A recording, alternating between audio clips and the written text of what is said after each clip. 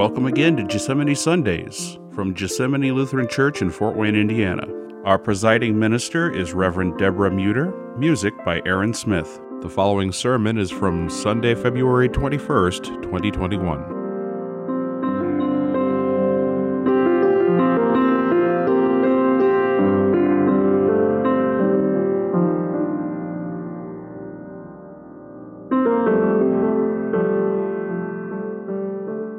The Holy Gospel according to St. Mark, the first chapter. Glory to you, O Lord.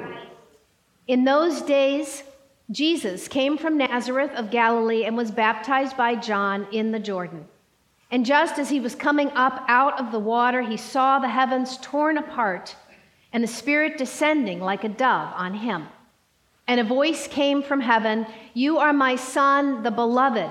With you I am well pleased." And the Spirit immediately drove Jesus out into the wilderness. He was in the wilderness for 40 days, tempted by Satan, and he was with the wild beasts, and the angels waited on him. Now after John was arrested, Jesus came to Galilee proclaiming the good news of God and saying, "The time is fulfilled, and the kingdom of God has come near. Repent and believe in the good news." The gospel of the Lord. Praise to you, O Christ. You may be seated. Grace to you and peace from God our Father and from our Lord and Savior Jesus, who is the Christ. Amen. I already used my introduction with the kids, which is that rainbow story. I needed to be, I don't know if it was reminded or taught that again, that so many times we see a rainbow in the sky and we say, and that's our reminder that God has promised never to destroy the world with a flood. It is a reminder to us, but it's very clear in Genesis twice. God says, I will remember my covenant. And I put this, when I set the bow in the clouds, I see it and remember the everlasting covenant that I've made with you. This is an interesting thought and perspective for us as Christian people. Sometimes I think we get God almost in our minds as a stone statue like Abraham Lincoln, sitting in Washington, D.C., right? Just like this. Big white guy sitting there. There's a lot that's not very helpful in that, right? Sometimes God has been called the unmoved mover, the one who's done everything but doesn't get moved. But what I hear here, and what I hear throughout the Bible, including a few places in particular in Isaiah and in the reflections of the psalmist dealing with God, that God has an emotional life as well, and that God has feelings about things, and that's very clear to us. But sometimes we just like God to be, again, that stone statue, just never moving, always the same, so we feel like God's dependable and there for us. But here's the thing. When has God ever not been there for us? Whatever it is that God is like, God is certainly dependable and there for us. And the thing is that when God changes, which God does, I know one of our hymns says that God never changes, but God changes, and when God changes for our good.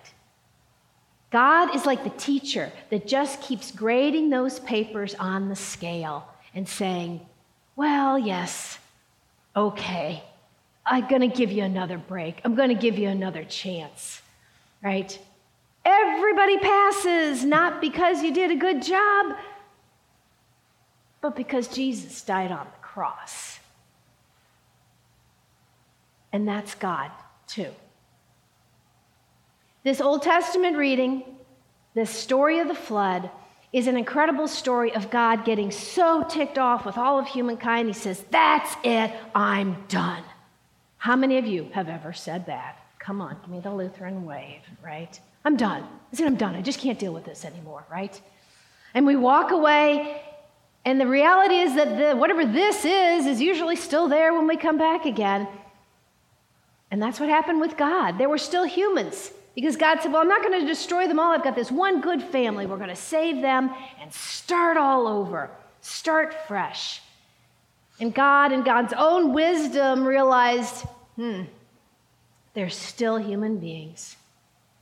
and they're going to mess up too. So I better not do this again. This is good news, people. It might be a little different than we read in our children's Bibles, but this is good news because God continues to forgive and make a new place for us all the time. Even this reading that, I don't know, in some ways, I guess because it's about baptism, the second reading may seem a little out of place. It's about baptism. But even that one is a reminder of how Jesus goes back. This, if you're ever curious about that, on the third day, he rose again. Wait, too far. He descended into hell, and on the third day, he rose again. What about that? He died, was buried, he descended into hell, the third day he rose again. Well, what was Jesus doing during that time? Well, according to Peter, this is what he was doing. He went to hell. Okay, now I know you'll use that word properly, children, please, and adults, and straighten things out. There's another way to put it, but I won't quite say that. He went down and he freed those who had been sent, right? And brought them back among the living. Not among this living, but into eternal life. Okay, that's another whole sermon, that's another whole Bible study in and of itself. But the idea that God is always going back and forgiving and bringing us back in because God loves us. That's the greatest emotion that God seems to exhibit at any point. Yes, there's some anger, there's some fury. God gets upset when things go wrong. God doesn't want it that way. But God always comes around and gives us that gift of renewal and forgiveness, starting over again in our lives and in all of eternity. Good news. And this brings us then all the way to Mark 1. Here we are in Mark 1 again. We have heard this reading in various pieces over the last several weeks, certainly at Jesus' baptism. But Mark is so short and to the point that we have to get it all in there, right? Jesus gets baptized, comes up out of the water, right? Can't ever pass up the opportunity to point out this beautiful piece of art with the descending dove and the rays of sun coming down and the water beneath. But you know what I think we see as much in this too? And you know how art can give you more than just the pieces that come together, is I can almost feel the vibration of God's voice in that piece. You can tell by looking from where you are that this is a 3D piece. This is not a completely flat painting. It's called bas relief, meaning there's a relief section of it, right, that it's back and forth here. And to me, it's like God's voice booming down in the words that come to Jesus. And of course, in Mark, there's a messianic secret. Hold on, I'm giving you lots of information here. If you need to, go home and listen to this again afterwards, right? The messianic secret in Mark is not so much a secret as a surprise. It's Jesus is the Messiah, but he's not about doing all kinds of crazy Messiah miracles too fast because he wants people to hear the true message first. Jesus knows if he starts healing and doing all kinds of things, that's all the people are going to want to hear about. That's all they're going to want to see, and they're not going to stop and listen.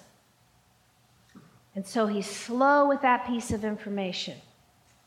And so when the voice speaks from the cloud, apparently Jesus seems to be the only one that hears it. We don't know for sure, because Jesus sees the heavens torn apart.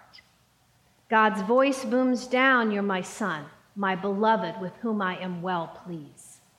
The words that phrase by phrase are repeated with just a little bit of difference at the Transfiguration, where Peter, James, and John get to hear and see, "This is my son, whom I love.